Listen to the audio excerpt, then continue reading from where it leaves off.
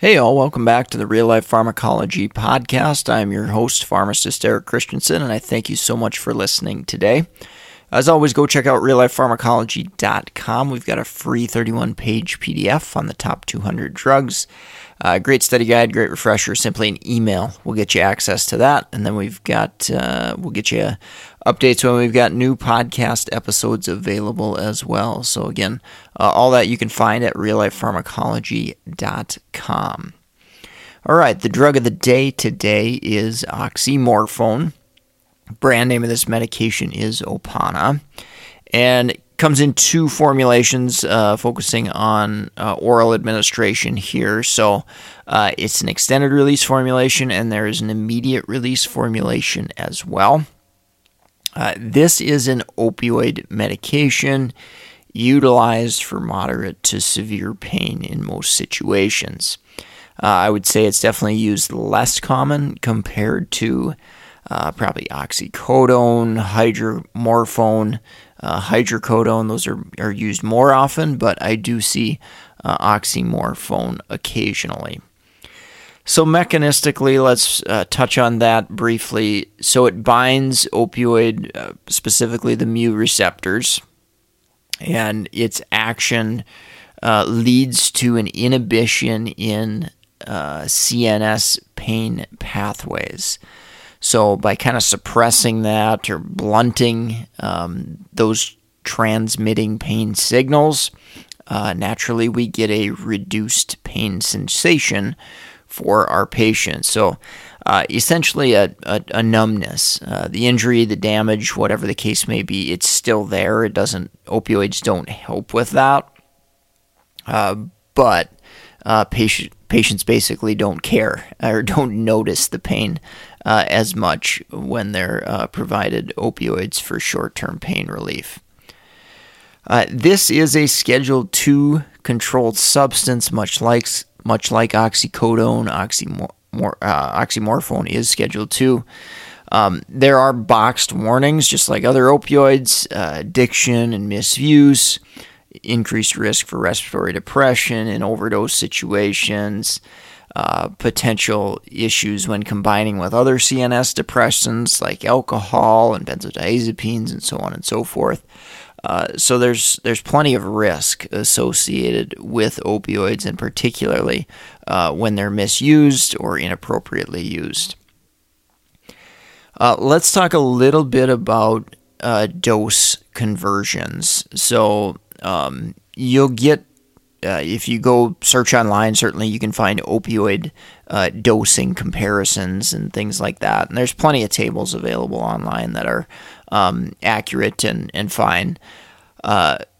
With that said, I want to mention oxymorphone specifically in relation to morphine. So it's approximately 3 times more potent than morphine.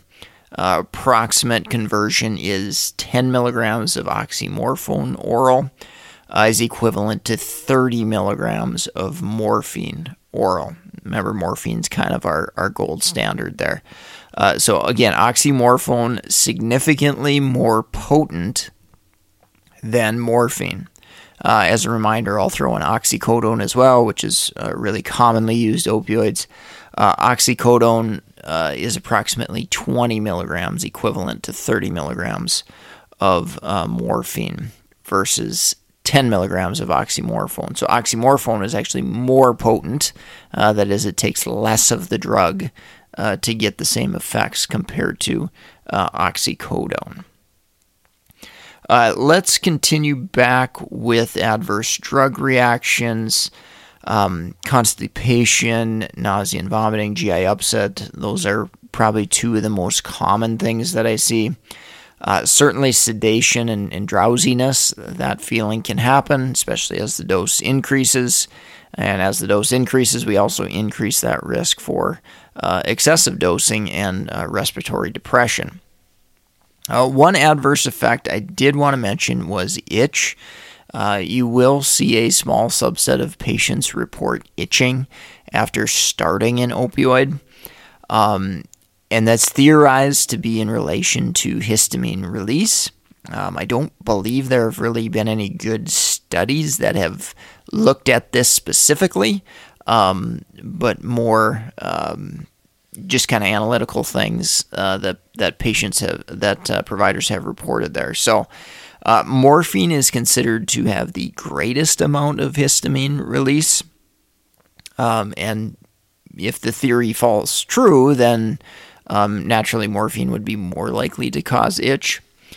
Oxymorphone tends to have lower histamine release. So, this is a situation where it's like if I had somebody that, tried morphine, for example, and they had some itching with it, again, depending upon the severity of the itching and that type of thing, you may consider using an alternative opioid or trying an alternative opioid where maybe that histamine release is a little bit less. And oxymorphone would fall into that category. Fentanyl is another one that tends to have a little bit lower histamine release there as well. But again, not much clinical literature out there on this topic for those patients that do run into that adverse effect of itch. Other adverse effects I wanted to mention, hyperalgesia, so that's an increase in pain really despite increases in the dose. Rare reports of dropping blood pressure significantly, and then of course respiratory depression, overdose risk. And then I also wanted to mention certainly withdrawal. So we've got to pay attention to that. Increase in sweating and stomach upset and all sorts of things can happen with opioid withdrawal, which I think I've covered in the naloxone podcast, if I recall correctly. So again, be sure to pay attention to that whenever you've got a patient that's had a significant dose change. Maybe they went from 40 milligrams and now they're taking 20 milligrams a day. Well, that's a pretty significant drop, and we might expect some opioid withdrawal symptoms in that setting. Longer-term adverse effects, there has been associations with hypogonadism as well as hyperprolactinemia. Again, how clinically significant that is and how often it happens to patients, there isn't a ton of data out there on that, but they have definitely been reported associated being with chronic long-time users of opioids. I also wanted to mention potential for errors here. So oxycodone, hydromorphone, these are two medications that literally have the same few letters within their name, and I have certainly seen confusion and heard of confusion associated with these names, and it's important to recognize that these opioids all have different potencies.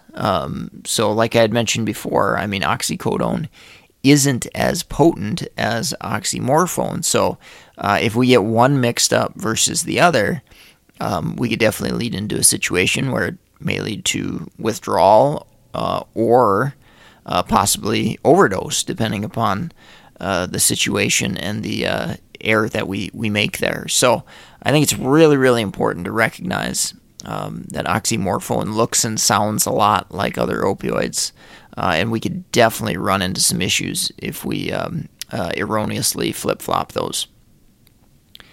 Let's talk a little kinetics. Half-life of the immediate release is about 7 to 9 hours. Half-life of the extended release is 9 to 11 hours. So obviously we can generally get by with less frequent dosing with the extended release. But obviously we don't like to use opioids long-term if we can at all help that as well. Oxymorphone does avoid CYP metabolism for the most part, so that is a nice thing. It's mostly glucuronidation as far as metabolism goes. Not a ton of renal elimination, but I will say it has been shown that patients may be more susceptible to oxymorphone's effects as renal function declines. So that's something to pay attention to and to put in your back pocket. And then folks from the population base that I work with the most, elderly patients, they are definitely more susceptible to some of the adverse effects as well. So paying attention to those clinical factors may lead you to start a patient with a little more conservative dose or be a little bit more conservative as we escalate doses there. All right, let's take a quick break from our sponsor and we'll wrap up with drug interactions. If you're in the market for any pharmacist board certification study material, go check out meded101.com/store, S-T-O-R-E. We've got a growing list of resources there, help thousands of folks pass their board exams, so go support the sponsor, meded101.com/store, and help support this podcast. Also, if you're looking for books, Audible books, other resources, we've got a fun crossword puzzle book on pharmacology. Great way to kind of study, review, or just refresh some of the knowledge that maybe you've forgotten since school, for example, there. So all those links to all those books and resources you can find at meded101.com/store. All right, wrapping up with drug interactions. So I alluded to a couple of interactions, particularly with boxed warnings. So benzodiazepines, gabapentinoid agents like gabapentin and pregabalin, alcohol, and other CNS depressants can certainly increase that risk for respiratory depression from an overdose type situation. So really pay attention to that. The more sedating drugs we have, probably the more risk your patient is going to be at for problems regarding oxymorphone. Also wanted to mention it will exacerbate gastroparesis, or at least has that potential. So if you remember, opioid agonist action tends to slow down the gut. So patients on prokinetic agents, opioids will directly oppose the potential benefit from those medications. Kind of in the same vein, constipation, oxymorphone can increase constipation, and when we add on other medications, let's say meds that have anticholinergic activity, that can certainly exacerbate that constipation even further. Serotonin syndrome risk, it is listed with oxymorphone. In general, it's not a huge red flag like on my radar. But there has been some case reports and some things reported with that. So pay attention, and I tend to focus a little bit more so on patients who already have a larger serotonergic burden. So somebody on maybe a higher dose SSRI, for example, maybe these patients are a little bit more at risk for serotonin syndrome. And then last but not least, I did want to mention a little bit of a food interaction here. So a high-fat meal can actually increase the peak concentration by almost nearly 50%. So that can definitely be significant, and particularly, in patients maybe with poor renal function or older patients or maybe on other CNS depressant medications, that increase in concentration could lead to an increased risk for adverse effects. So with that, it is generally recommended to give oxymorphone 1 hour before or 2 hours after eating to avoid that little additional spike in peak concentration. All right, well, I think that's going to wrap up the podcast for today. Hopefully you picked up a few practice pearls. Definitely leave us a rating review on iTunes or wherever you're listening. That's greatly appreciated. Go check out books, resources, meded101.com/store. Your purchases there go directly to support this podcast. If you've got questions, comments for me, mededucation101@gmail.com.